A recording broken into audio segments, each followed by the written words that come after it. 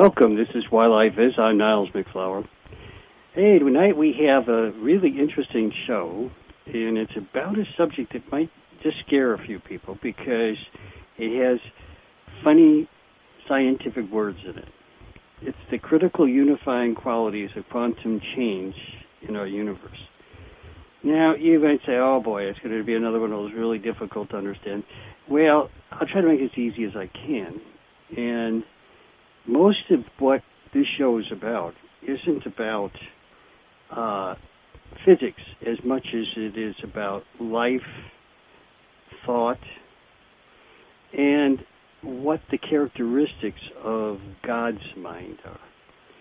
Now, some of this is physics, but I won't put it in ways that will make it sound that way. Okay, and let me begin by saying that most people aren't aware of how the universe is set up. In other words, it's designed to follow a certain, we'll say, general pattern or idea. But it is not controlled by its creator, God, nor is it controlled by any other single or even group of beings, because it was designed to grow life in general. And life has many different places in terms of time and space places that it exists within. That includes the amount of energy versus intelligence in interactions of things that we think of as sort of energy forms.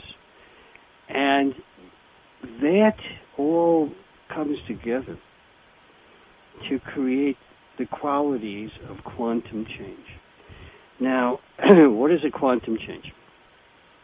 The simplest way to understand it is that it's a change in which time and space are brought together, and the quality of the change, which we'll be talking about because there's different changes at different points, the quality of the change is really dependent upon the thought of the type of life that is involved at that particular point in where they fall in the universe. Now, since this is really about life, and energy is a critical part for the creation of life, because energy comes from perfect activities that are executed through the, we'll call it, less than perfect thinking. Usually we would refer to it as more like selfish thinking of different types of life. And this idea is the foundation of how God allows life to be free to grow itself, and oddly, at the same time, over the conglomeration of all the life, it grows its creator or God. Technically, there's another word for creator because technically God was a greater creator outside of this universe, but that's a different story for a different time. So I'm using creator in equal exchange with the word God. Tonight, anyway. Okay, so I'm trying to take this as slow as possible because I know this can really throw some people. Since quantum changes are changes in which, to the beings who are involved in it, it takes no time at all to cause a sudden shift in time-space. In other words, it doesn't use time to unify time-space. It does the reverse, actually. So this is foreign to most people's thought process because traditional physics, before we get to quantum physics, and particularly quantum field physics, but before we get to that, in most of the history of physics, it was wrongly assumed that time and space were unchangeable, were the same everywhere, and were some kind of magic thing that was just there. The idea that it's an effect from the thinkings of almost countless types of life forms is a little bit beyond all forms that I'm familiar with of traditional physics. And also, it's beyond quantum mechanics. Quantum mechanics, to get around the idea of time, it makes a falsity. It says that time is a certain ratio, just a number. Pick a number. They picked a number. That doesn't work. And the reason I did that is because the quantum mechanical physicists wanted everything to be not based upon thought, as an example, or God, as an example, or anything that's outside of what at the time was considered to be the real physical universe. And of course that was all wrong, but it doesn't matter. It was at least a jump forward for one thing, and that was that even in quantum mechanics, in theory at least, at the speed of light, even though they didn't really understand what that meant, time was considered to be stopped. Now, when you move from that to quantum fields, that's like what we're dealing with, then each field produces a different kind of quantum change. And that's a real big change. It's a real big change from one kind of physics to another. It's not to say there aren't some things that are shared, but there's a lot of things that are quite different. And when we look at some of the famous physicists in the past, some of whom were caught in between on these two ideas, and they kind of couldn't resolve their own theories or the theories of others. A lot of people think of Albert Einstein. He had a lot of trouble with these ideas. And so, and it's not that he was stupid or he just didn't know better. It's just that you've got to have a different frame of reference.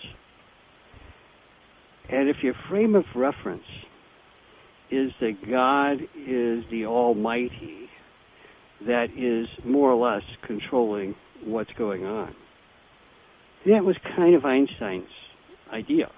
I mean, not as a physicist, but as a human being. And when you have that concept, it blocks you from realizing that isn't God's decision. It's human beings' decision on this particular planet about what God is like. But God doesn't function that way. God does the exact opposite. It's not trying to control everything. It's restricting its controls on almost everything. And it allows life to choose and control most of the issues that we consider to be physics. And one of the proofs of this is several major experiments done all through the 1910, 1920s, 1930s, where it was proven in various different ways that energy follows thought. Now, that's a big deal. And energy in specific follows, at least by the proven methods, the thought of humans. Now, this was such a big change that it got lost, and a lot of physicists didn't accept it, and they still don't today. So they may give it lip service, but they don't really believe it. That's where the difference is. And they think that if it's even true, it's only in the subatomic particle range of types of energy or particles, or both. And it would never be a real thing in anything larger than that world. Well, for the average human, that could even be almost a true statement. But if you collectively add up all the human beings, collectively add up all life, it's not even close to being true. So we really have confounded our understandings by, we'll say, biases and perceptions that are wrong, even though we figured out a lot of things over a century ago. Those things that we figured out, we haven't put them together. Tonight's show is a part of putting some of that together. Now, I'm not really down that much on most of physics, because physics has a very big role to play. And the people that are trying to figure it out are still human, and they're still trying to figure it out from, at least in this realm, from a very low part of what is considered the universe, where there isn't a lot of strong thought, even of the brightest of people here. And their thought, though, is a fraction of what it would be, even after their death, going to, say, the monastic world. And so they don't have a strong way of thinking that gets them to be able to understand a lot of stuff. It's very confusing. So for many, they just get lost in what they think to be the accepted ideas. Some of them are called, one's called the standard model. Another one has to do with the accepted model of star systems. I mean, there's all kinds of these different models, and a universal model about the beginning of the universe and other things. Some of these things have truth in them, but not much, and most of them are falling apart as I speak almost. They're just not holding together well, because we are moving ahead, and as we do, we're getting closer to tonight's show, generally in science, which is a good thing. Okay, how come energy is controlled by the thinking, and since humans think better than most of the life in this realm, energy is being affected by human beings all the time, but we don't realize it. And that's a kind of strange thing. I mean, we're right in the thick of it, as you can say. And you would think that we would be able to notice this sort of stuff.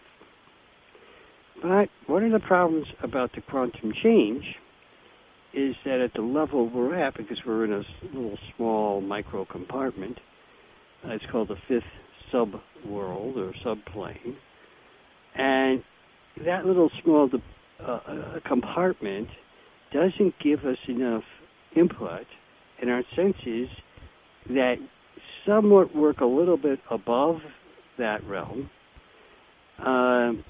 are not very accurate, because we're selfish and we damage those senses and keep them relatively separated from working together.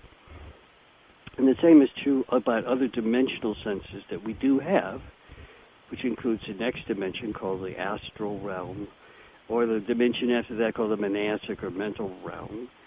So that's where human beings eventually can live, and we actually have bodies and senses in those even while we're physically alive. But those senses don't integrate well with our physical senses while we live in the physical world. And when we die from the physical world, we lose all the physical senses we had that were not enlightened. Well, we'll get to that idea in a little bit. So we have a strange set of circumstances that causes us to have mistaken notions. And we are unable to take advantage of all of what I've been explaining so far. Because even if people were to, quote unquote, overnight all accept it, which is not likely, by the way, but even let's say they just accepted it, okay, they would still have a huge problem in overcoming how to, in some way, have it a guiding light in their life, and in some way finding it useful for evolving themselves with the universe and with other beings. Now, since a big part of this has to do with a thing called consciousness, and it's the second part of thought. Thought really has two components to it. The first part is choices. And choices are made within what is known as a field of choices. I'd say you have a whole bunch of choices. It's whatever you can think of at one time are all your choices. Does that make sense? And by choosing to use some of those choices to create a completed thought, you have to limit the choices that don't seem to apply very much so that you can make the ones that do become useful. As soon as they become useful, they change the ratio of how much energy is following thought, and they also change the subdimension that people can think from accurately. That's a weird thing that happens altogether. And when all those things happen, we have a quantum change. And it happens in no time at all, based upon the thinking process. So once you think it, if you can think it, no time changes, but you have changed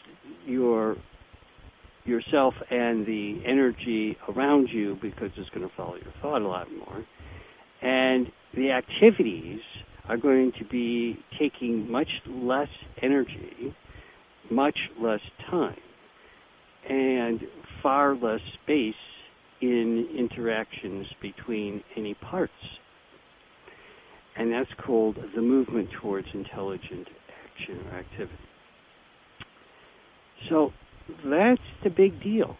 That's what makes the universe so interesting, is that the life itself is in control of most of the physical properties that we think are physics and beyond human beings' lives and anybody else's for that matter. So we're in the midst of changing the very universe that we think is constant, unchangeable, and has nothing to do with us, except that we have to live in it. And it's exactly the reverse. That's the opposite of what the truth is. So I guess you would say we live in a grand illusion when we're physically alive. That's a pretty consistent statement. And we being people in this world, there's some worlds that are much more advanced.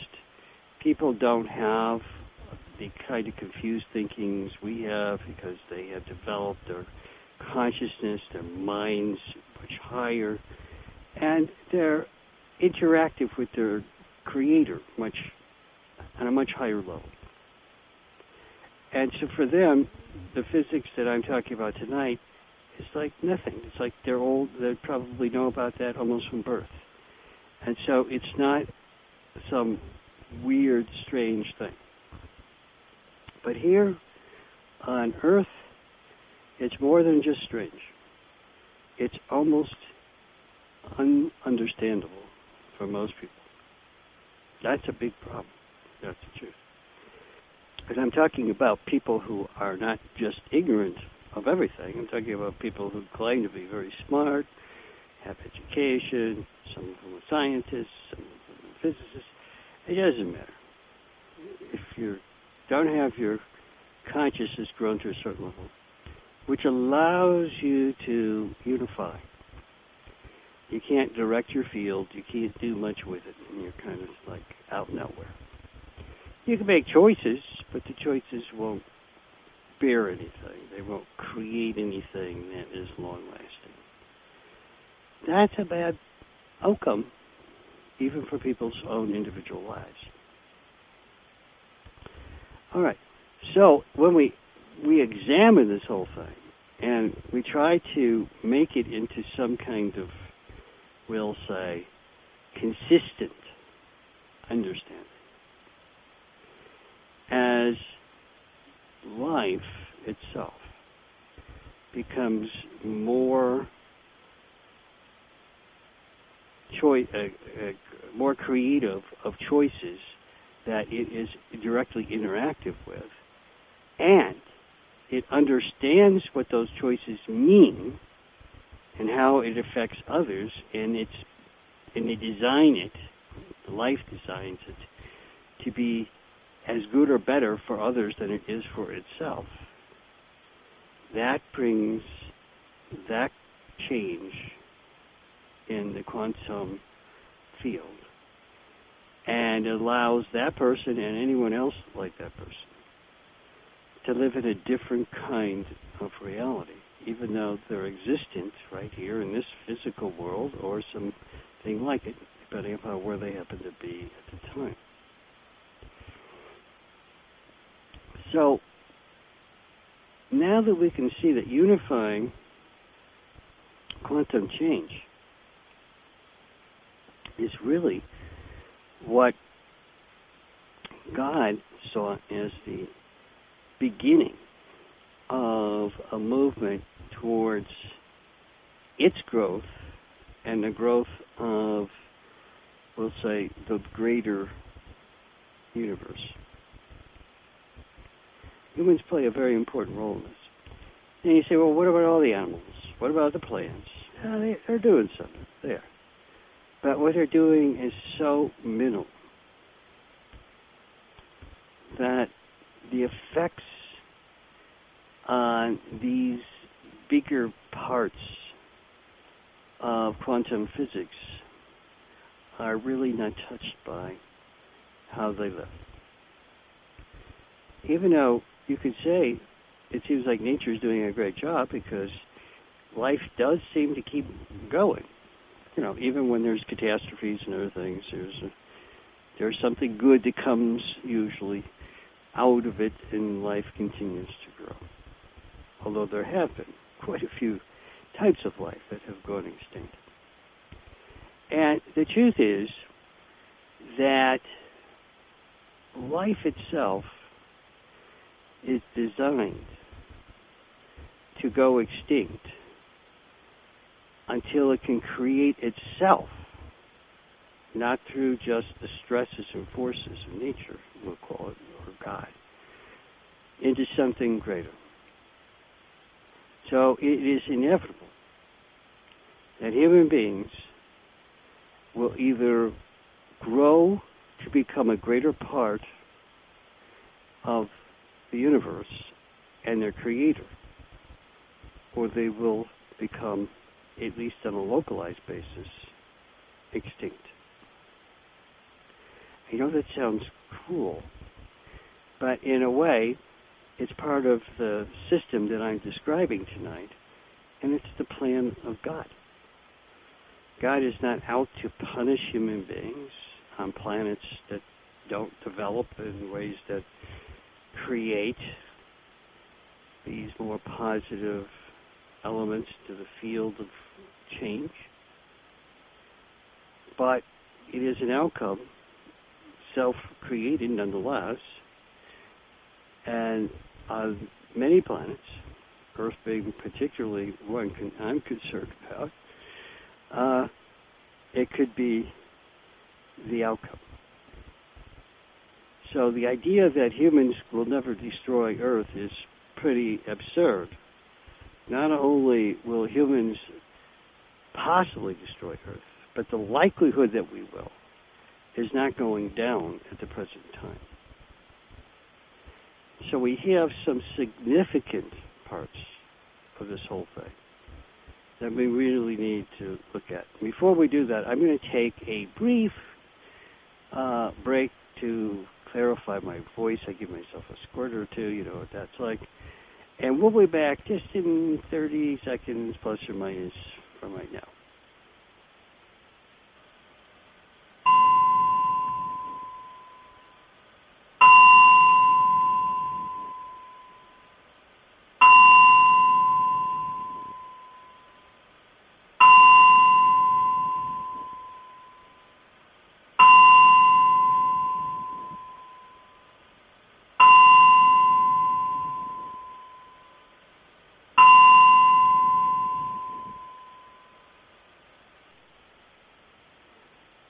Okay, we're back.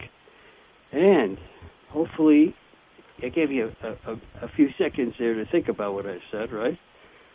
And now let's keep going. I find this really interesting, this program tonight. All right, so we now have some understanding that we're not necessarily blessed by being on Earth. We came here as a soul, our choice. That's actually a true statement. But once you're here, so to speak, and your soul is incarnating, etc., you fall victim to what the total human thought on Earth is in each period of time while you're physically alive. And then while you're astral and mentally alive as well, but it's less impactful than physical life. Now, why is that? Well, because in the physical world, the problems that humans face are much more difficult because energy does not follow thought anywhere near the level that it does, say, in the astral and particularly the mental worlds.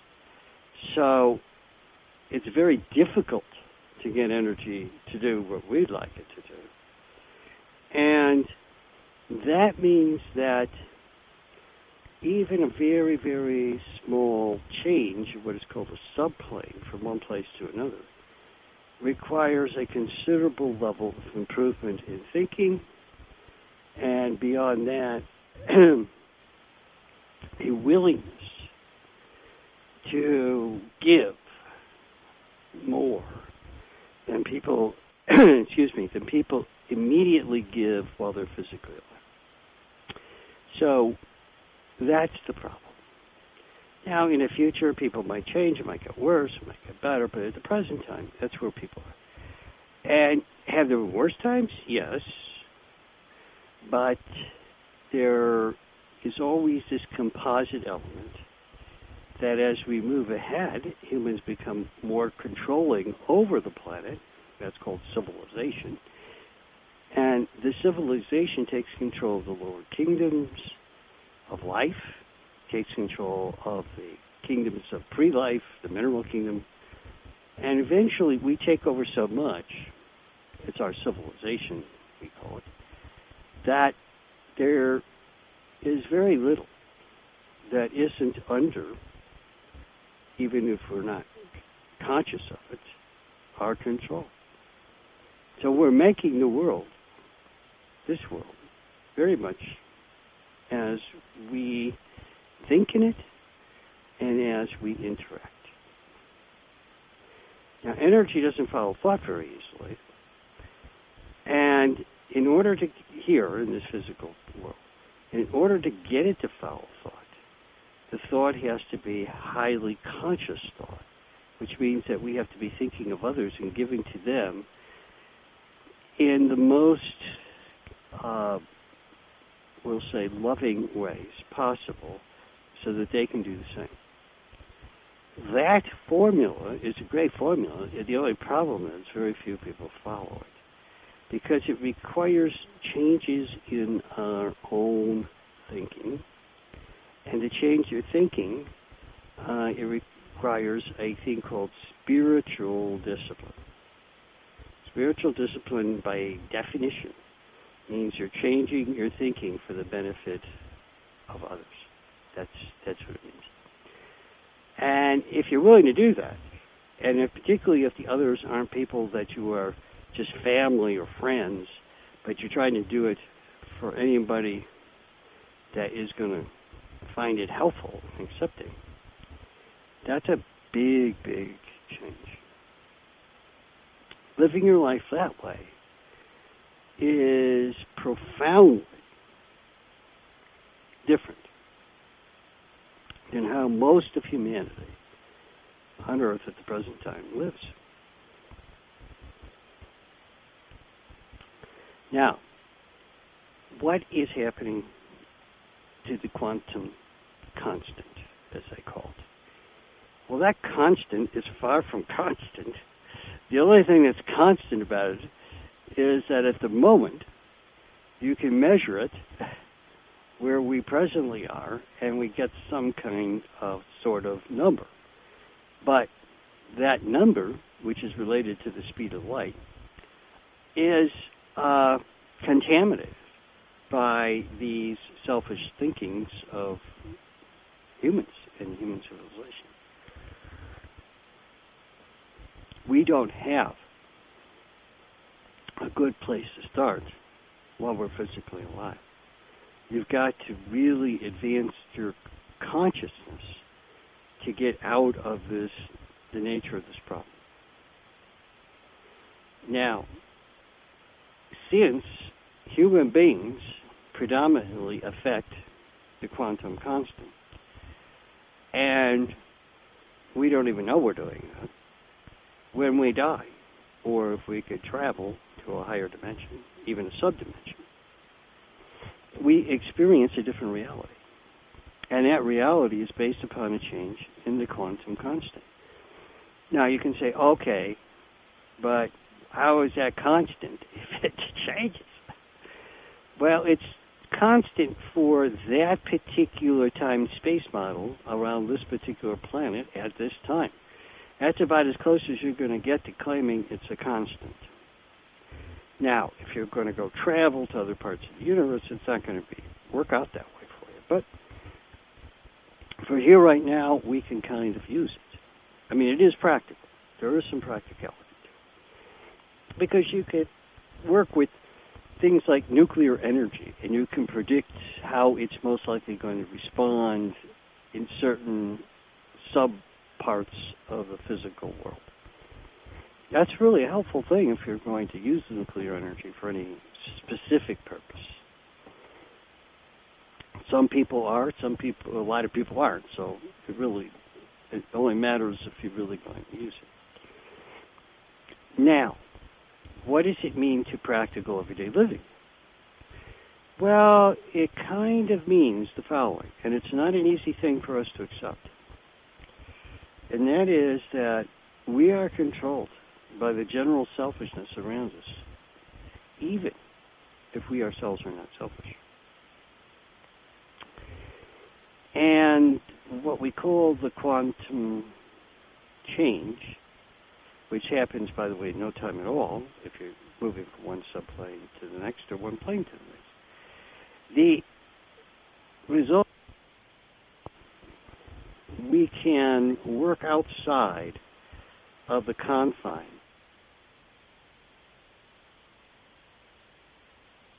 with us is living in, because we can move our consciousness to those higher realms in some circumstances. Not everybody can do this, obviously, but it is possible, at least. And that gives options to people. And so it makes it better, easier, in a lot of circumstances, to be able to cope with the difficulties of the physical world. What does it mean in terms of our relationship with God? Well, God is there. God comes through to us through parts of ourselves that are in other dimensions all the time, including a thing called the solar angel, and it's like a being that is also connected to us. Our own soul, which is much closer to where the solar angel is than it is to us. But you can connect to your soul because another part of understanding the unifying aspects of quantum change is that if you think like a higher part of what we will call yourself, okay, you think like that part, you move your consciousness into that realm of quantum change. And that happens in no time at all. So you don't have to travel anywhere. You just are there. Wow, you're just there. And from that position, you have a vast amount more time because remember that the time-space continuum, as you move higher, more towards God, you gain huge amounts of benefits in time. It's called time dilation. And the result is that the principle of most of human selfishness and human fear revolves around a lack of time, which is caused by their own selfishness, but they don't realize that. So you're outside of that. You move away from the greatest fears, the greatest, we'll say, trepidation that human beings have, while particularly they're physically alive. And that includes, and it goes all the way to, the fear of death. Because in order to be in these higher realms, you are at or beyond where humans live. And even when you die from all the ranges of where humans tend to live, if you're truly at or above where that range is, there is no such thing as death. Death is only the cessation of consciousness within a certain quantum field. When you join that field with a larger field, you no longer have a sense or fear of death from the lower field, from within the lower field. And tell me that isn't a good outcome. And it's so factually sound that there are whole methods devised for humans especially to be able to take advantage of this. But it's also for beings beyond you. But humans, because they travel through so many dimensions within their existence, are benefited greatly by this whole, we'll call it science. It allows humans to escape all of the quandaries and fears of death. It gives humans all the time they ever need to be a co-creator with their creator. And it gets them to the position of eventually understanding others like themselves and God all one together. So the idea of loneliness or not being unified goes away. Now that does present some odd conditions. I'll talk about that for a few minutes here. For people who are living in the physical world, because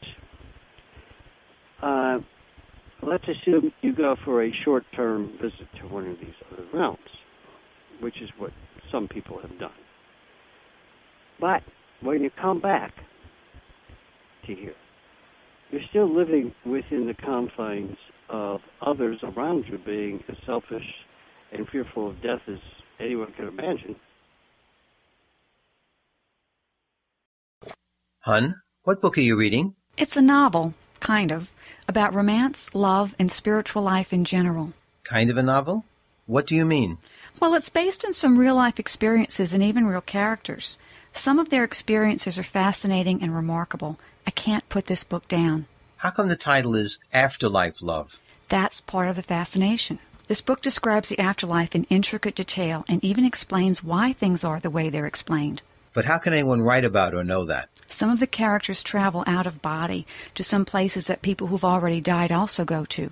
I'm finding it completely believable because it all makes sense and fits into a bigger picture for me. Hon, what happens to these people? You can read it for yourself when I'm done if you want. Better yet, I'll get my own copy so we can discuss it while we read.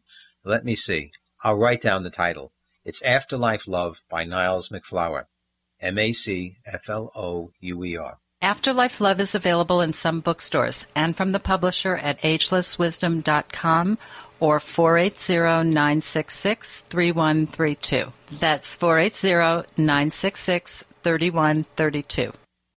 Hi, everyone. Since childhood, I've had questions about my life and life in general that I couldn't find adequate answers to. Questions like, why am I here? Why are others here? Does the universe have a purpose? And how does that relate to my life? More recently, I've been wondering what happens when we die, especially the reasons why. I'm more of a doubter than a believer in many things, and answers that include the whys allow me to think and figure out the truth for myself. I've been reading a book, Life's Hidden Meaning. This one book contains more answers, including the whys, than all other sources I've read or heard. It's amazing to me that every one of my questions has been thoroughly answered. More importantly, I have found that all of these answers so far have checked out to be true. I hope this message helps some of you in your quest for better understanding. The name of this wonderful book is, again, Life's Hidden Meaning by metaphysician Niles MacFlouer. Some bookstores sell it. I got my copy directly from the publisher at agelesswisdom.com. Life's Hidden Meaning may enlighten your mind and bring some peace and joy to your heart.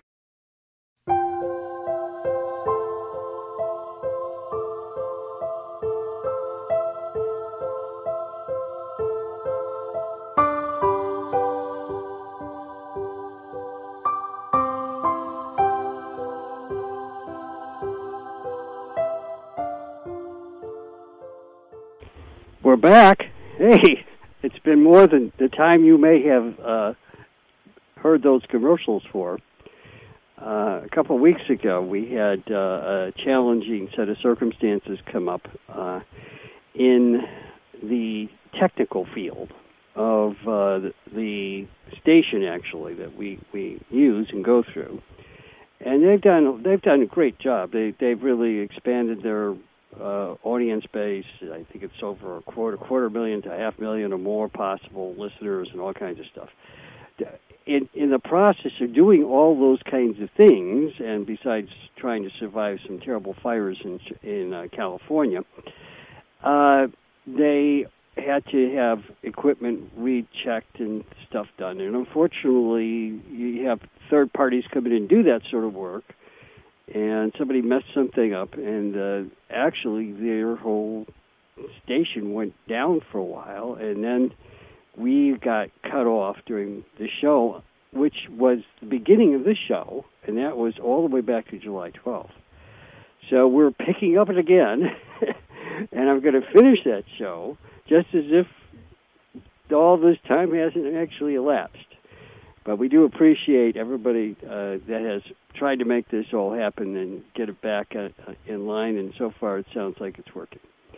So let me continue with the show from a couple of weeks ago, and which is the one you heard part of course. There were a few sound irregularities at the very end because that's when things are going bad at that time.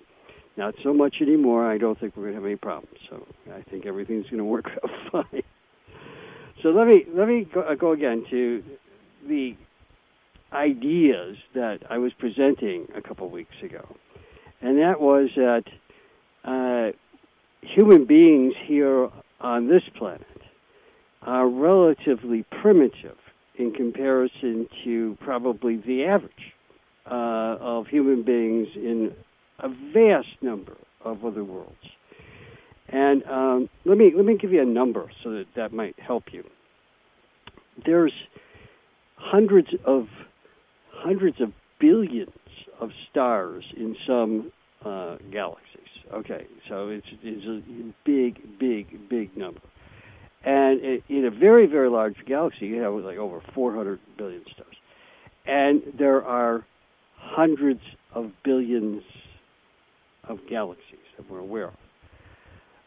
Start doing the math on that, and you start beginning to see that, holy, there's a heck of a lot of potential living beings out there.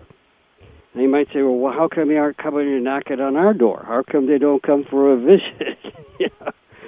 Well, in some very strange ways, which I have explained in previous shows and other teachings I do, Earth is kind of confined to a very narrow place in this whole spectrum of planets, etc., because it's kind of an experiment. It's an experiment to try to defeat the dark side, evil we'll call it, by accelerating the development of human, we'll call it human consciousness, and eventually human civilization. But unfortunately, the dangers are pretty severe because the planet itself, Earth, and its sister planets, were devised for the purpose of challenging and seeing if this method, or the methods that are being employed to accelerate the development of civilization, and human beings, actually, is counterproductive, or whether it actually will help defeat the dark side. Because the dark side is not that prevalent throughout most of this particular galaxy. We're a group of we're one of like 30 galaxies that kind of hang out together.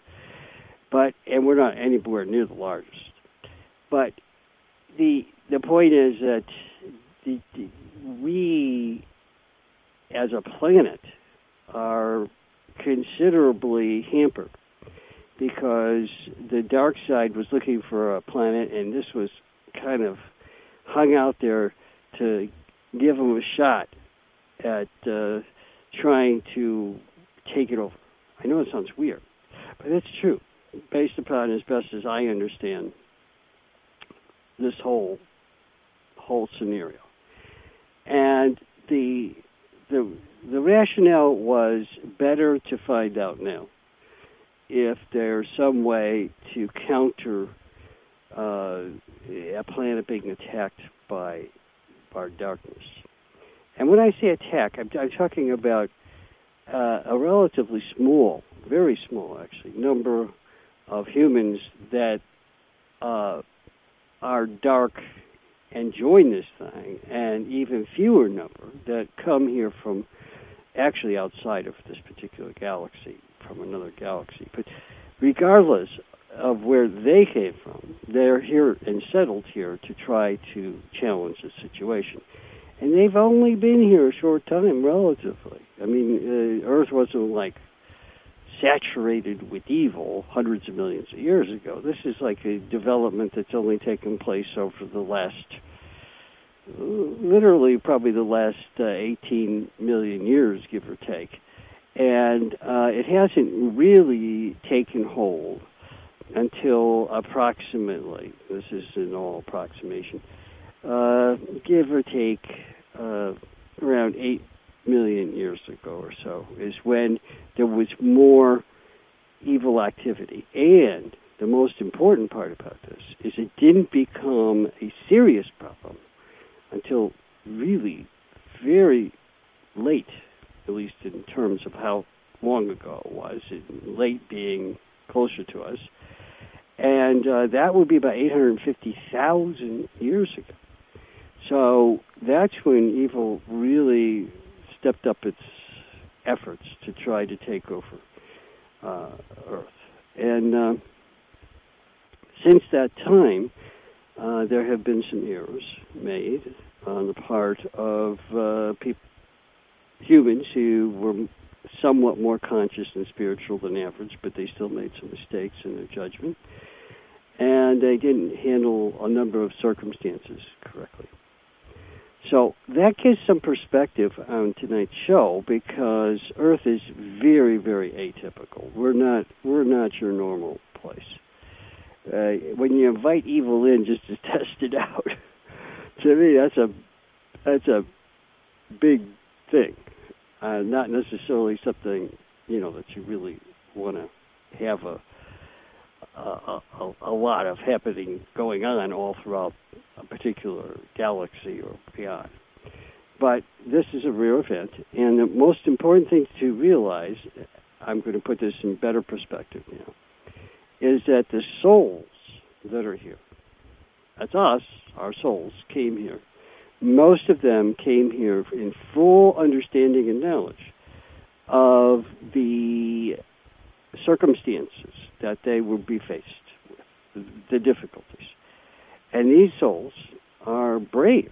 I mean, heck, they knew coming in that they were going to be faced with a real barrage of evil at some point. And they still were willing to come here and try to bring about a positive, enlightening change to this world. And so for that, I commend everybody that's here, even those who might have gone to the dark side, there aren't that many beings in the dark side. It's not that big yet. But everybody that's here, that elected to come here to, in some way, stand up against evil, whether they succeed or not, they deserve some credit for it. And remember, the soul can leave. It doesn't have to stay connected with this planet.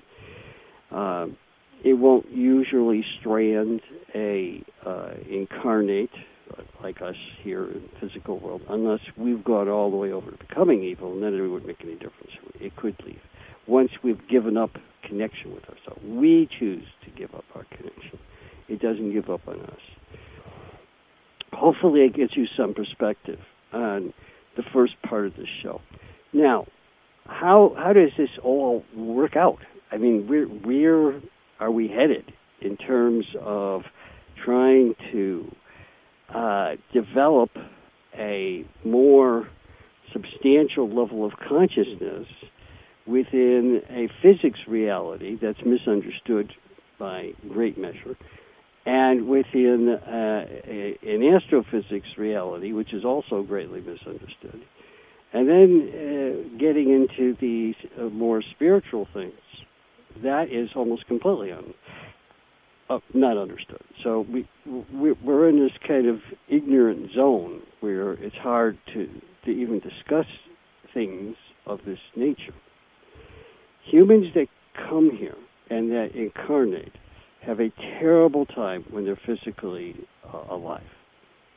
The terrible time comes from the fact, as I stated in the first part of the show, that what we think of as the consistency of time and space and the quantum constant being unchangeable, it's called Planck's constant, being unchangeable, and it's some kind of magic thing, it's not true.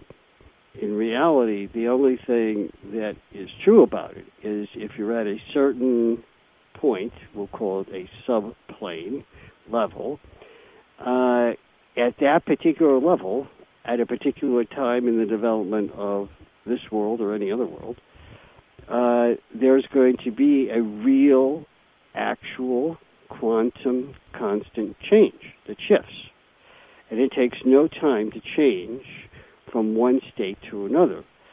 And when this change takes place, what we think of as the speed of light actually increases if you're going in the upward direction of this whole thing.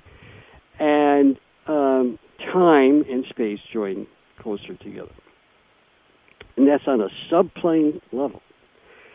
So it's relatively changeable, to say the least. We're on the fifth subplane from the top, okay, or the third from the bottom, depending on how you look at it, while we're physically alive.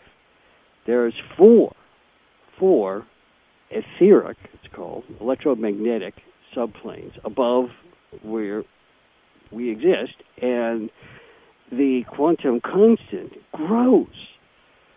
The thing that's supposed to never change instantly grows to greater levels. So that's because the universe is actually vastly multidimensional, and consciousness is controlling the effects of time-space. Consciousness and thought itself is changing the time-space that we exist in. So it's all interactive. And that's what I was getting at in the first part of the show. And so we have now a fascinating development, because just going from the fifth subworld to the fourth subworld, which is just, it's as close as you can get to where we are, but it's an electromagnetic energy base instead of what we call physical, which is a dense physical form. It moves up about, the quantum constant increases almost 35%. So that's a gigantic change, really, from one level to the next. And that means that everything is in time factors changed, someone observing from that position to where we are, I know where I am, where you as listeners are, would have the experience of seeing this change in time-space. They would actually experience it directly themselves, and they could actually observe what's happening here. But the distortion caused by the time-space change would create certain visual anomalies, and it'd be very hard for sound to be fully understood and other things. But nonetheless, it happens. And you could get to the fourth etheric subworld, and from that position, you could watch what's going on. And when people die, most of the time that's where they end up for weeks sometimes. And so they can't interact with us very well, but they can certainly observe to some extent. After some training of themselves, they can hear. And even in the observation, while there's a shift in the frequency of light, so you get changes in what is called redshift. But all those things that are changing are still, you still can see and you still can hear to some extent, especially if you give yourself some time to adjust to the differences. Now, when you get higher than that, and humans, usually when they die, they don't go higher than the fourth. They usually jump from the fourth to the first and then leave altogether. But there's occasions where that doesn't happen. And if you go to the third, the super-etheric, or the second, the subatomic, those have much greater levels of time displacement. And so by the time you get to the top, the atomic level, I call it, the top of this etheric range, or some people call it electromagnetic range, the overall change is about not quite 2.2 times greater than what it is here. So you can see that's a huge amount of difference between the time there and the time here. It also means that space is much closer together. And it means it is possible to move in time-space much more quickly and easier. So a lot of things change. And this is just on a subplane level. Incredible. It's not even a major plane. It's just a subplane. And you have these tremendous differences. And you can say, well, okay, then how come we don't all know about this? Well, there have been a lot of people who have done experiments that have indicated that this is true. They're just ignored. What else to say? And a poor guy in Germany, he was able to measure, I think, the super-etheric. He reached that level, and he came out with 1.7 times greater in terms of the speed of light, we'll call it that. And everybody thought he was crazy, but he repeated the experiment numerous times to keep coming up with the same thing. And unfortunately, poor guy never really got any. This is in the 90s. He never really got anything, credit for anything. I mean, it was unfortunate. You know, I felt like writing him a letter and say, hey, don't feel so bad. You're right. It's okay. It's cool. But unfortunately, that's the way, particularly then, the scientific community treated him. Today, there's a lot of people who are starting to think that maybe some of the stuff that, at least that I'm teaching you guys, is true. And they don't go so far into the metaphysical side. And the only reason it is even metaphysics, by the way, is because physics doesn't accept it. It's not because it's some kind of new thing, right? Anything that they don't accept becomes metaphysical. Well, okay, fine, I'll accept that. So if, to me, if you're a scientist, you're a scientist. It doesn't matter what way you're doing things to get to the truth about something. But if you don't follow the prescribed doctrine in the present level of science, even though it could be dead wrong, and it is mostly dead wrong, you're kind of labeled with something that's not so good. And that's all right. You just got to live with it and not worry about it.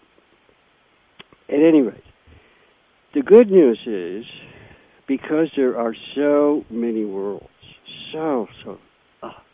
vast, beyond our wildest comprehensions, right? So many of them.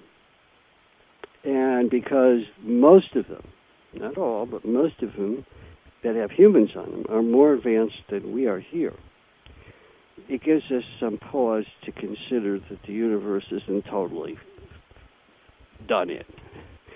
We've got a lot of hope out there, because so when I do these shows, I talk a lot about Earth, of course, because that's where we are.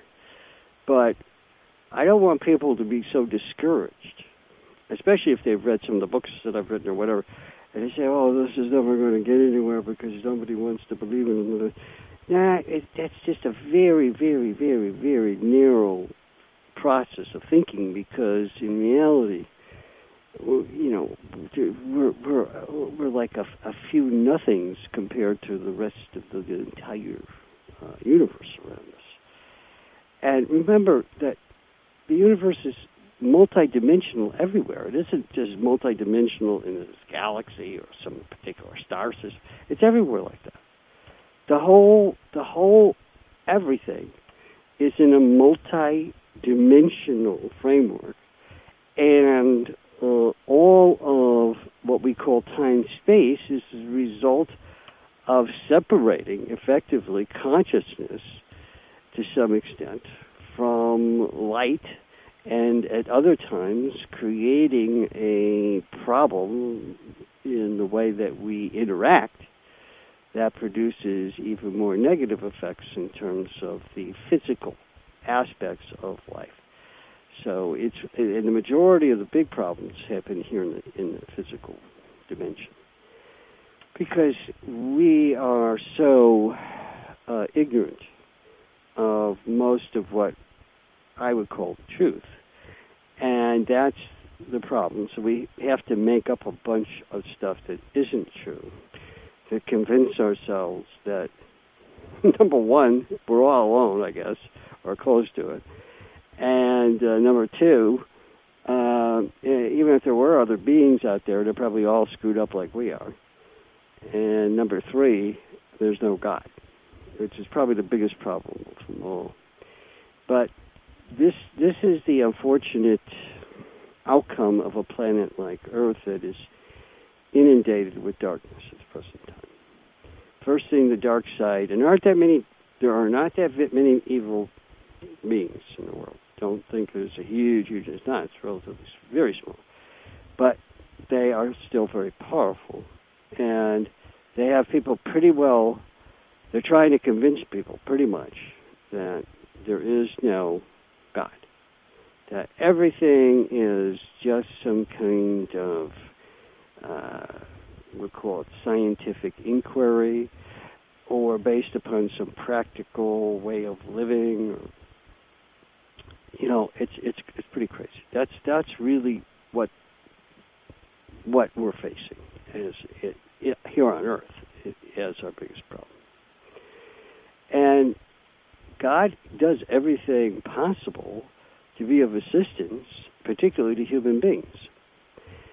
Those things that God does are done in a way so humans maintain their freedom and the right to choose against anything that God is, and the right to be anything, even if it's the antithesis of God.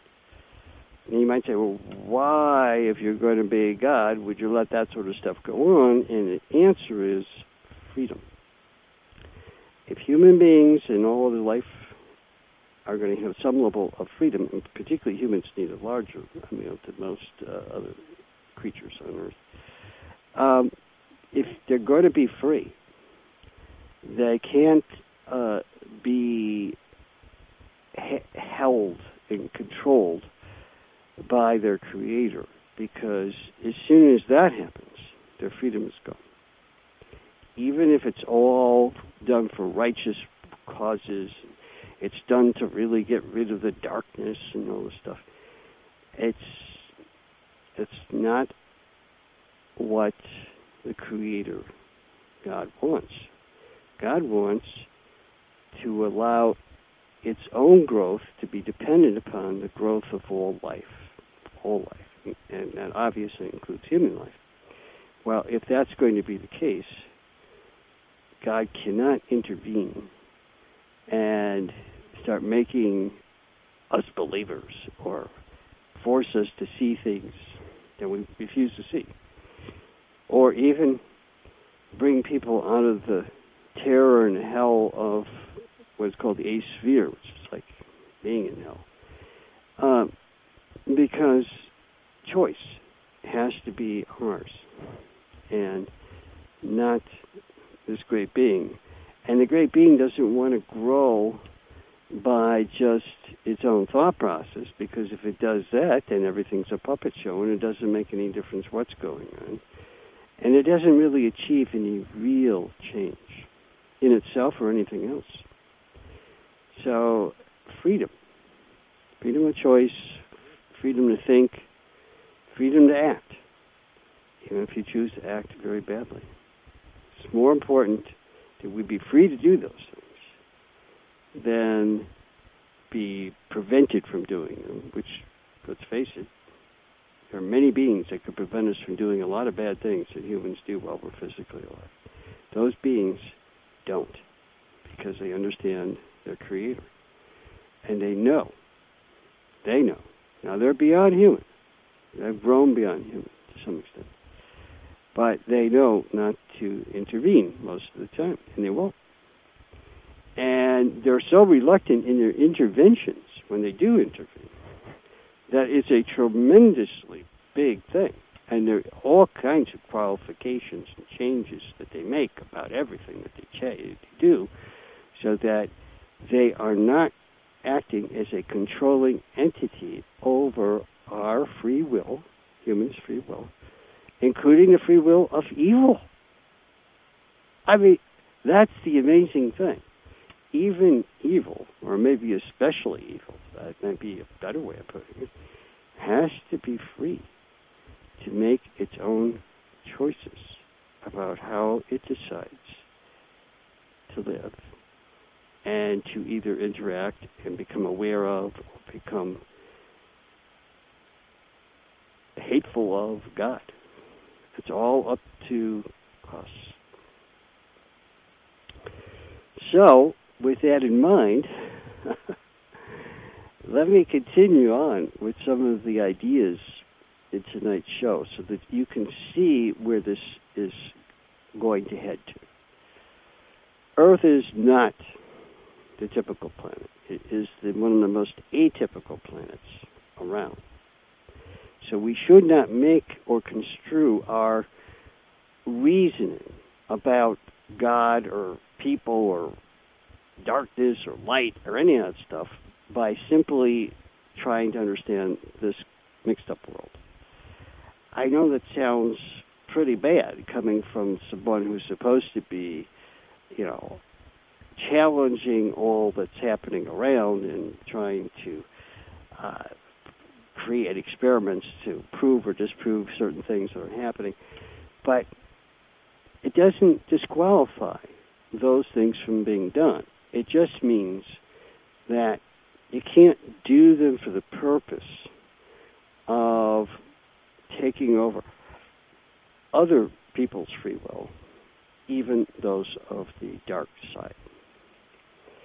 So what are the options? I mean, how do we find that magic place where we can assist people without interfering and without preventing a calamity? A calamity would be to stop free will and to try to enforce some kind of religious viewpoint or God viewpoint or whatever you want to believe on everybody. You can't do that. Absolutely out. So what is the answers? What are the answers? Well, the ones that I have promoted for more than this particular life I'm in right now have to do with the idea that even people who are selfish, even people that might be somewhat evil or even completely evil, are still human. And the respect of humanity for humanity, of the humanity for humanity, is that people have a right to make a choice that is destructive to themselves and even destructive to others. And the best you can do in those situations is to help the others that are being harmed from being harmed. And the best way you can help them do that I know of, is to help them raise their consciousness to a level in which they are more group conscious, because group consciousness is a spiritual form of consciousness that protects people from evil. When you don't practice group consciousness, I don't care whether you're in a spiritual place or if you're in a, if you're just in a religious kind of grouping, or if you're not anybody except a guy or a person who reads a lot of books and that's about it. Whatever it is, it's always based upon whether a person is willing to give to others so that they can do the same for even further others. If you can get to that level of giving, this is called group consciousness. Some people call it soul consciousness. Some people, there's lots of other words for it, but it's all the same thing. Once you get to that level, whether inside people, a group of people doing it, or you're doing it alone, or you're doing it with other people who are kind of doing it, but they're doing it all individually in some way, even though they're all still doing it. They're all still group conscious. Then at that point, you cannot be harmed by evil. Evil cannot possess you. Evil cannot take over your life. Evil cannot fool you. And you say, whoa, why can't evil fool you? If all you're thinking about is how you can help other people to become better givers, why couldn't you be fooled? And although other people might be just takers from you. Well, that's a good question. The answer is pretty simple, actually. When you are group conscious, you're able to immediately sense. I mean, your senses are so refined by the process of being group conscious that you can immediately sense whether the other person themselves are sincere in their wanting to give and serve and do everything that is good in the world or not. So while you're doing it, you're also gaining a new sense. And where does that sense come from? The sense comes from joining time-space. On multiple levels, as you join time-space, you actually grow your senses. They start joining together, and you develop super senses. And your super senses tell you exactly what's going on. And you just can't be fooled. And you can't be possessed. And you can't be gotten to. That's the answer. Then you say, well, wait a second. What about that thing with humility? Yeah, well, humility is definitely part of being group conscious. If you aren't humble, accepting the possibility that you're wrong about almost anything, you're almost doomed to never be group conscious. You're going to always fool yourself. Or worse, you'll be just a dark person. So it's kind of an interesting way of looking at this, because we have at our disposal the answers. The problem is getting people to actually practice. Just try it, Give it a month, Try it. Try it for 2 days. Try it for a week. Try and getting someone to do it for more than an hour is sometimes a Herculean type of chore, because people are so resistant to doing it. Why? Because they believe they're going to lose something in the process of being more concerned about helping others to be better givers and more concerned about others' development of consciousness than they are for even themselves or even anybody else they might like or in some way be close to. So this is the most difficult part of the whole system. It's getting past that. Now, it's not so bad when you get to the astral world. It's not as bad as here. And some people catch on, particularly if they're from the third subworld up in terms of their thinking and interactions, etc. But if they're not that high in consciousness, and they're in the lower parts, the mid parts, the lower parts, they can be just as fooled as anybody who's even physically alive. And in the physical world, very few people can accept that they want to live their life to help others to be of service by helping them in whatever way you can to be of service. And that's a very, very, very unfortunate problem. Now, yeah, sure, when people get to the monastic realm, that's a mental world. Time space is really joined together much more.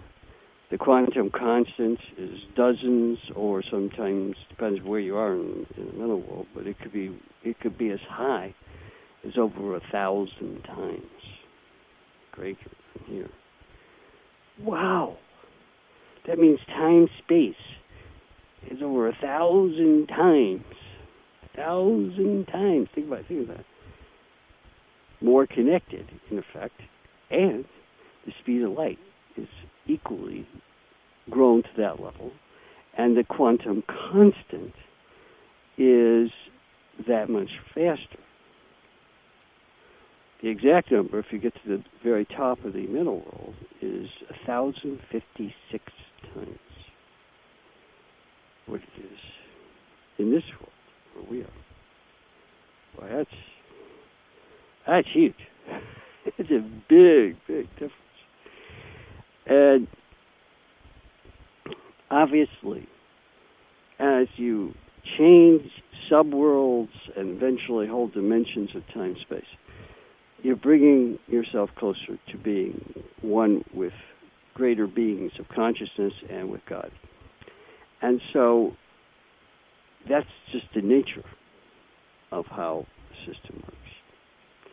Now, there are some planets that are in physical form, like Earth, but the people have succeeded in building computers and other things that actually work in these higher dimensions, along with computers that might be in this dimension that we're in, the physical. And they can even move back and forth between dimensions in some circumstances. So those planets are far more advanced than we are. we have the opportunity to become like them someday. And maybe some of us will leave this world because there may not be much of a world left in a while, and find a world where it's more like that. Some of those worlds are considered enlightened worlds, where it's a place where there's only light, there's only goodness, there's no evil to be found on them. And, of course, a lot of people say, well, that's where I want to go. Where do I sign up? But see, your soul decided to come here. You as a person and a personality may have segregated and selfish interests in comparison to your soul, which is not unusual.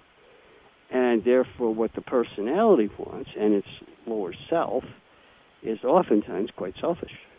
And what the soul wants is totally different. So you have this kind of schism. The more that schism grows, the more you're in jeopardy of becoming part of the dark side or just influenced by them. And the more you won't contribute to the enlightenment of this world, which is unfortunate. I hope this is kind of making sense. I want to give people tonight a view that is not all like, oh, gee, we're really screwed. It's a terrible place. First of all, anybody can choose, as a soul, can choose to leave this world. So you don't have to stay here. Generally, you would see out the particular incarnate life that you're in, but no matter how that turns out, at the end of that time, the soul can leave. You can leave as a soul, if that's your choice. Remember, as a soul, souls are so much different from human beings when they're physically alive.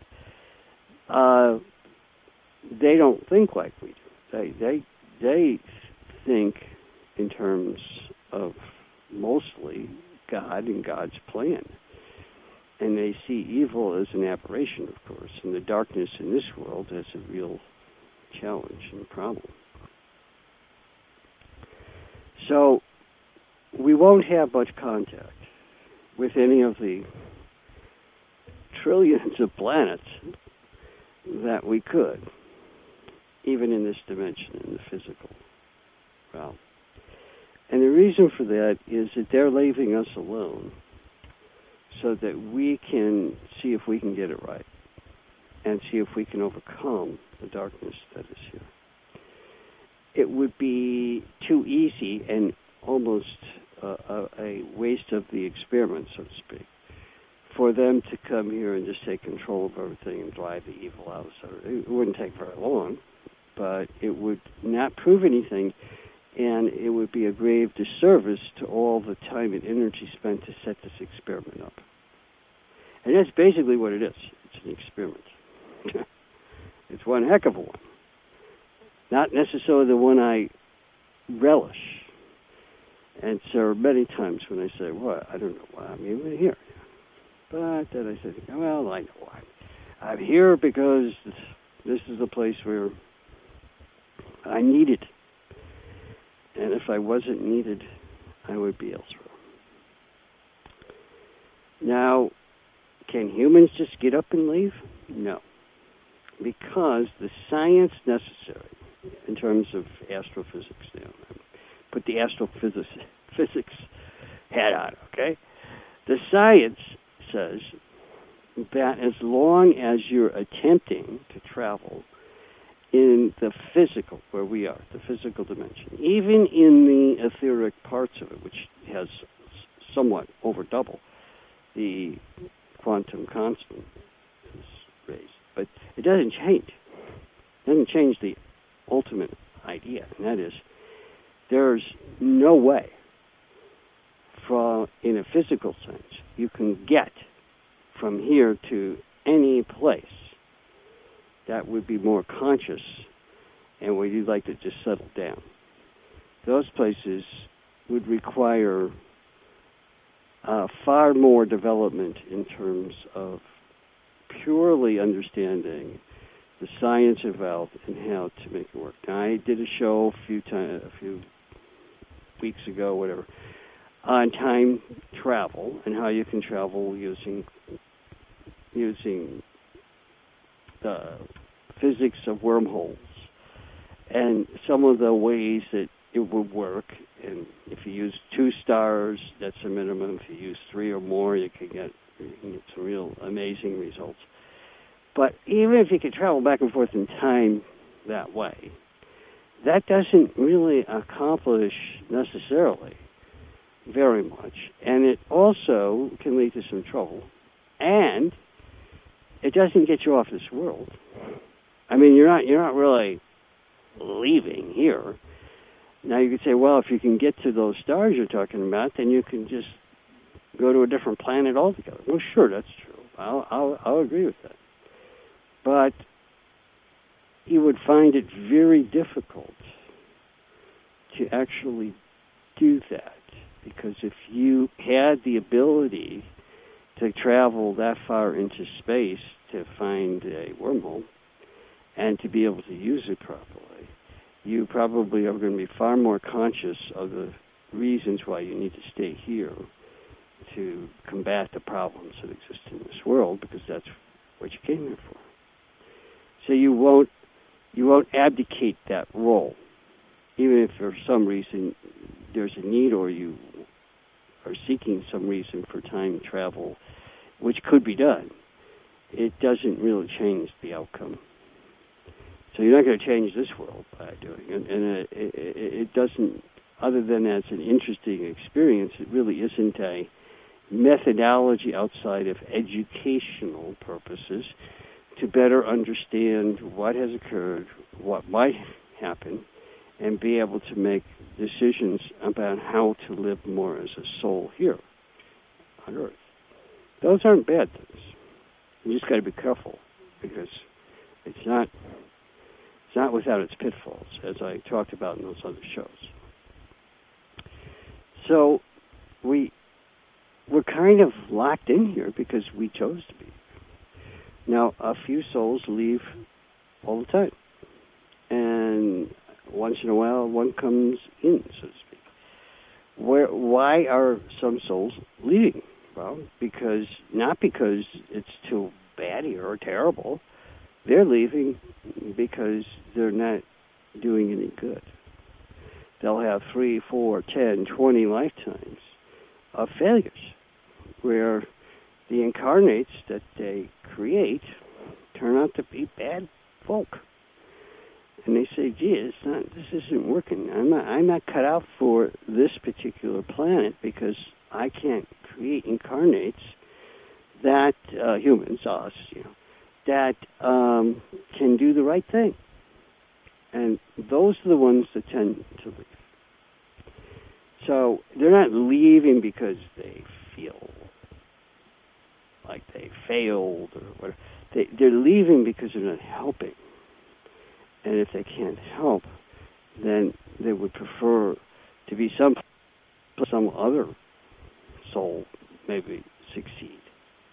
There's a limited amount of resources in a world like Earth, and only so many souls can incarnate at a particular time. It gets pretty complicated. And you can't waste lifetimes.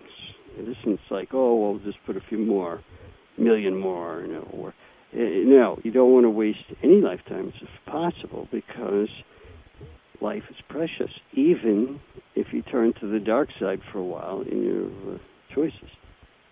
Of course, then you're soulless, eventually. I know if you've read some of the books I've done, you don't lose your soul necessarily immediately, but you're in pretty bad shape and you're on the verge. And you can, within a short time, lose your soul completely. Remember, when you lose your soul, you choose to give it up. Wow. What a crazy idea.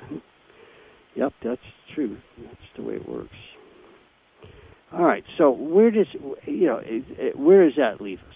It leaves us with a viewpoint of the universe that's considerably, unfortunately, different than the present level of science is suggesting. Since we have all of these different changes from one subworld to the subplane to the next in terms of quantum constant changes. And it's multidimensional between dimensions, plus it's multidimensional within a dimension.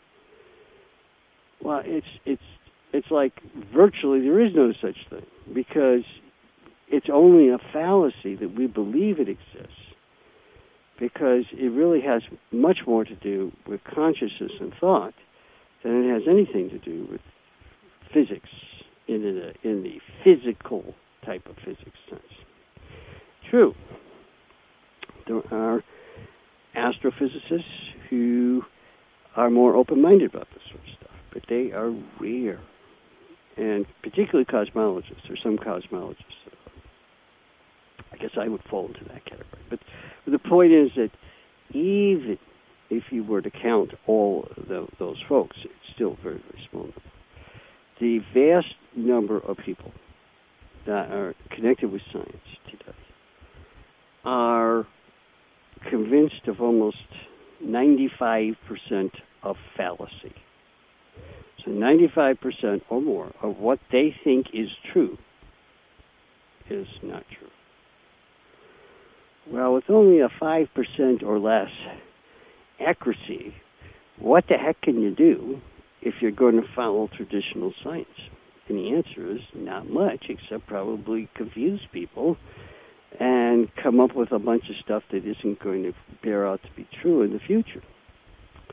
And in the meantime, you're leaving the planet more open to bad things like possessions and darkness and evil and all that stuff. It's not the fault of any individual scientist. It's the fault of consciousness in general in humanity on Earth at the present time. We became relatively arrogant about 850,000 years ago or so. We had some help from a sister planet and some other stuff. And so it led to bad outcomes. It's just a very unfortunate thing. And today, our understanding of almost everything is upside down, backwards, and almost 100% incomplete, especially historical things. I mean, you realize that most people don't think there was anything around more than 6,000 BC. There was nothing except for people running around with, hunters and gatherers of some sort. And they probably had no real mental capacity. They don't think they spoke or anything. I mean, all that's nonsense. It's not true. But that's the belief structure we're presently living. And, just everything is misunderstood because the more distant past was deliberately erased, not by the dark side. That's the weird thing about it. It had to be erased because so many people were turning dark that there was no way to keep any of the good parts without saving the dark side from taking over. So the only way to do it was a clean slate, which would literally start all over again, just like Earth began around 7,000 BC. Well, it's, people that are doing archaeological studies are finding things from what's called the Atlantean Age, going back tens of thousands of years ago, in some cases hundreds of thousands of years ago. Well, if there really were people, even if they weren't quite like we are today, who had civilization and even had forms of writing, government, and other things. Granted, they weren't like us because they were a different type of people who are much more emotionally centered than we are. We're more mentally centered. But still, those folks are around a long time. And we don't know virtually anything about them. Now, I know that there's some fairly well-known people, archaeologists, etc., who are coming around and saying, they have proof that there were people running around and knew all kinds of stuff 100,000 years ago. They swear to it. And they certainly can prove 25, 30,000 years ago. There's all kinds of significant evidence in the last 15, 20 years that's been discovered. Most people don't even know about it because, again, it's being kept hidden by some of the rest of the scientific community because they don't want to admit to these things. Anytime something new, even if it's old in the past, but new to us today, comes up, people have a high resistance to accepting it. And it's just the nature of us here. It's not like that in other worlds, but because of all the darkness in this world, it tends to present this very pessimistic side to the humans here. I admit to it. I have pessimism. I don't know anybody who doesn't, actually. And it's unfortunate because a lot of us know better, and we still have some of that. So it's a difficult thing to overcome. I commend people who can get past that because that's a tough one right there. And the more you understand, the harder it is to not become pessimistic about the whole process. And then it's all going to go down the tubes anyway, so why try, kind of thing. I'm not there. I don't. That's not where I'm at. But that's today. 100 years from now, if things are the same or worse than today, I'd say it's all over for Earth. But that's at 100 years from now. We've got at least 20, 30, 40 years probably to try and turn this thing around. So we'll do whatever we can. Right? I'll do what I can. I'm sure others that are listening to the show, many of them, think the same way, right? Do what you can. All right, so you're not going to have a bunch of humans popping in from all kinds of other worlds and even other galaxies or any place like that because we're kind of off limits. We're off limits because we're pessimistic, because we're negative, because we've invited evil and it's here, and because we've already lost the battle once against it, and we can't afford a second loss. So the issue becomes, where do we find the answers to solve the problems that we're faced in living as human beings in multiple different dimensions of time-space, and having to contend with the tremendous amount of forces that are imposed upon us because of our lack of ability to think right. And so this is the most challenging part.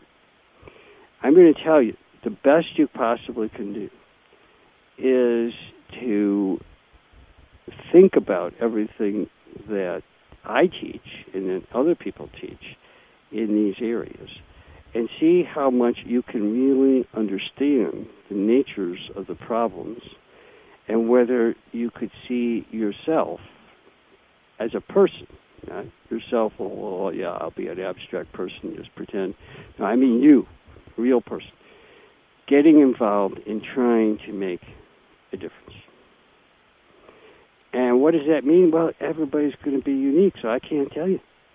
You know, some people might do it through one way and another completely different.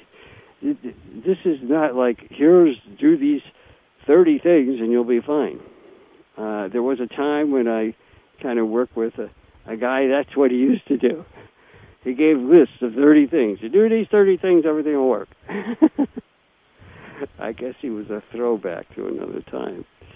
But I kept trying to tell him, I don't think that's the way to do it. I think you got to work with concepts and build, help people to think better. It's just, you don't want them thinking too much. That's what he told me. I don't, why not? Well, that's where they go astray, you don't know what they're going to think about. But, that's where I draw the line that I'm very different from that thought process. But say that the majority of people maybe more on that person's side than on my side. So it's a difficult place. It's a difficult situation. At the present time, there's all kinds of fake stuff that people are concerned with. One of the fake things is that the Earth is overheating, and by overheating I mean that we are gaining in total amount of energy in the atmosphere caused supposedly by a number of human-created substances, etc. There's a slight truth to that, but most of it's not true. Why isn't it true? What Earth is really having trouble with is not that it's warmer, because warmer is better.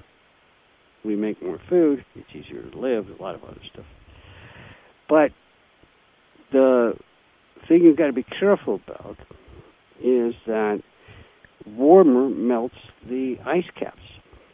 And if you're going to be effective in that process, instead of trying to make Earth as cold as it was 200 years ago, which is not a good idea, by the way, the better thing, the way better thing, is to dig out, literally, huge lakes, gigantic, the largest possibly on Earth, in places like parts of the deserts in anywhere from around, the Sinai to maybe even the western United States, but certainly inclusive, at least I would include, major parts of Australia.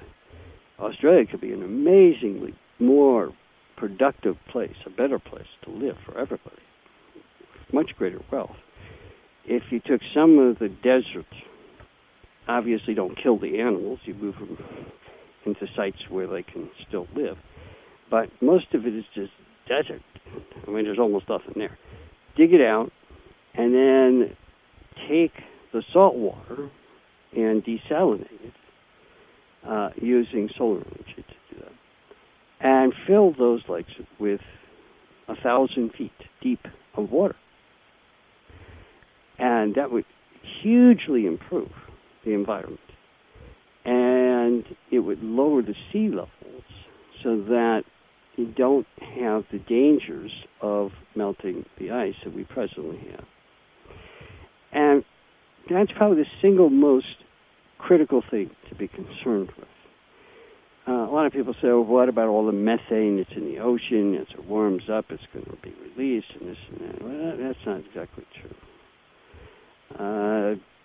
The planet would have to get way hotter before anything like that would happen. So it's an exaggeration. It's not a true statement.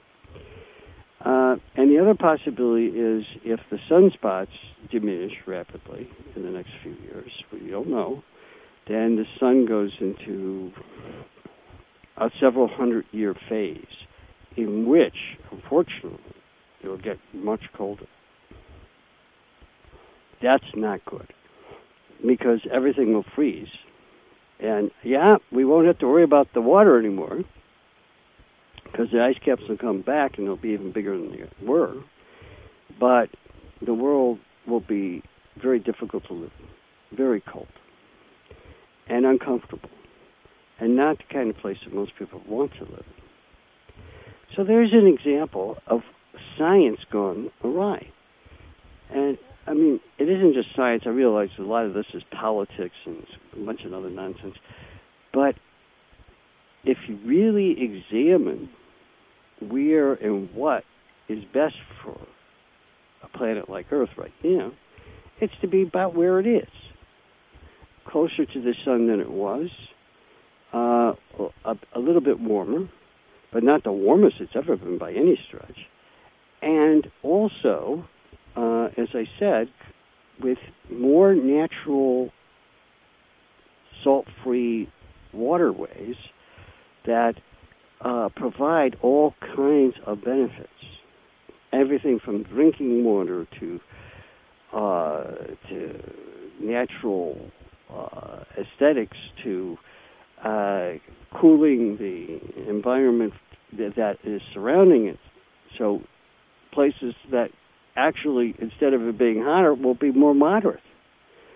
If you build a big enough lake, we're talking, like thousands of square miles of lakes, but yeah, you can do it. And to me, that's a lot simpler answer than anything I've heard, and it's closer by far to the truth. Now, if you really believe that it's better for everybody to be in a much colder world, then we should spend our time trying to figure out a way to move Earth's orbit 10 or more million miles further away from the sun. And we would also have to give it a little more energy to keep its annual year approximately the same. It would take a lot of technology to do that, probably a couple hundred years worth of development to get to that point. If that's what you really want to do, you can do it. And, I don't see the benefits. I see a lot of negatives to that. It's also dangerous. I mean, you could screw it up. But at any rate, those kinds of things are happening. And I want to be very clear about this. Because we as human beings are incredibly lacking in consciousness. That's the only way to describe it. Where does it come from? It comes from the desire for one group of human beings to control the rest of the human beings. Most of it has to do with power and the desire to exercise power over others rather than over your own life. And that's happening throughout the world. And it's mostly aiming towards evil and getting rid of God. And almost consistently, the people who buy into all these scenarios that I've just discovered some of them, are anti-God. They're not just neutral. They don't believe there's a God. Anybody that thinks there is are stupid and idiots. And you could say, well, aren't they eventually going to figure that out? Well, if they don't become completely evil, yeah, eventually. But that isn't going to change it. Because their next incarnate is going to be just as likely to do the same stupid stuff they're doing now. And there's more and more of those people running around. Most of them go into politics and places like that where they can control other people. Terrible stuff. This week I heard that China, Red China, China, is getting the names of everybody who believes in God so that it can be harassed, killed.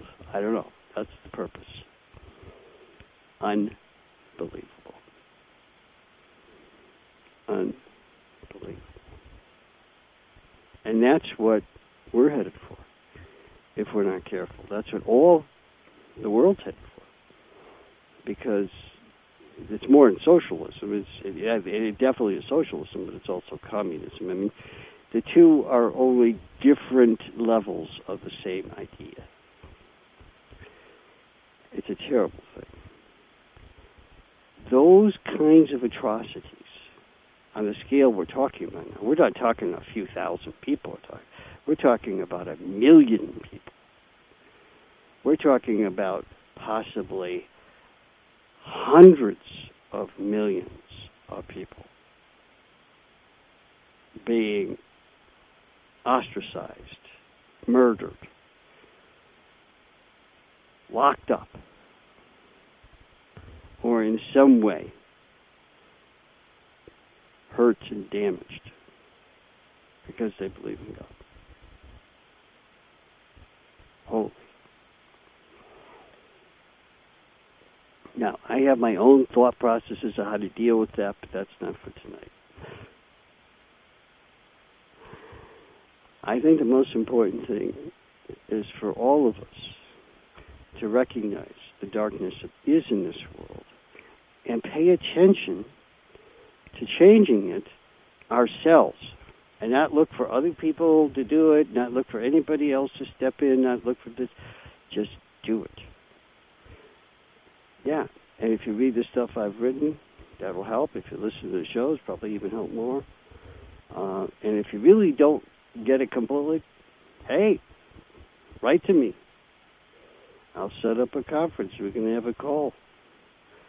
I'm willing to talk to anybody about what they can do, or what problems they may be having in attempting to do things, or why they don't think I'm right.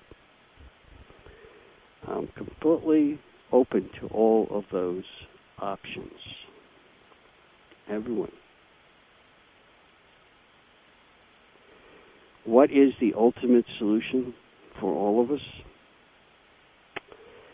Ultimately, it's going to come down to the next 150 years. I say this with grave regret. I hope I'm wrong. But we, yesterday, today, kind of almost, we were missed by a very small margin from an asteroid that almost ran into us. If it had hit the Earth, it probably could have killed millions of people, just so you know. That's not an exaggeration. It's the equivalent of 30 atomic bombs going off at one time. That certainly could kill millions of people. Now, I'm not trying to exaggerate. I'm just talking about what's really going on. You should know that about 20 years ago I predicted that this would be a coming event and that it's going to get worse. By the end of this century, we could be definitely hit by more than just one or two or three of these things, and some of them could be traveling at a much faster speed, and they could do a lot more harm. And we won't have any time to do anything. We had maybe 20 minutes in this last situation, because it was traveling at a speed that we don't have that much time before it would hit us, if it had hit us. So, what does that mean? Well, it means that, and I hope I'm wrong about this. I don't want you to think, well, now, I think that the handwriting's on the wall. If things go badly sometime in the next 150 years, I think the experiment of Earth will end. Not because the dark side is going to necessarily end it. They don't want to end this planet by any stretch. They want to take it over and control everything. It'll end because it'll be virtually a hopeless outcome. In other words, determination by those beings that are more spiritually developed, will be the experiment didn't work. We couldn't overcome the challenges of evil in the physical world. Just couldn't do it. So we better come up with some new answers, maybe not rush it so fast, and see how we can do next time. And better to end it before it gets out of hand than to let this thing just keep rolling along, because that just causes everybody to suffer more, and there's no reason for it. I mean, if you're going to end the world in 30 minutes or whatever it's going to take, why worry, you know? Why go through any great torturous regimen? Say, okay, that's it. You can say, well, what about Venus and Mars? And, hey, look, our sun is a being, and it wants to create a system that is successful. But not all systems work out. And that could be the case. It doesn't mean it's terrible for the sun. It's terrible for us, but it's not terrible for the sun, because the sun could start over in some ways, but not with Earth as it is. So, and I hope I'm wrong about what I just talked about. And if I'm not, I apologize, whatever. But You know, it's one of those things where you can't really get a definite. You can only say maybe. Well, listen, we're running out of time. I just looked at the clock, and that tells me that this is it. I hope that last part of the show now is not too disturbing to you. But I got to tell you all the stuff that's in my head so that you can see why I'm doing what I'm doing. And believe me, the people I'm working with, and it's getting larger numbers of people, is to really make a difference. So we are trying. And if you want to join us to do more good things, only if you're here to do good things, just let us know. Until next week, this has been Niles MacFlouer for Why Life Is.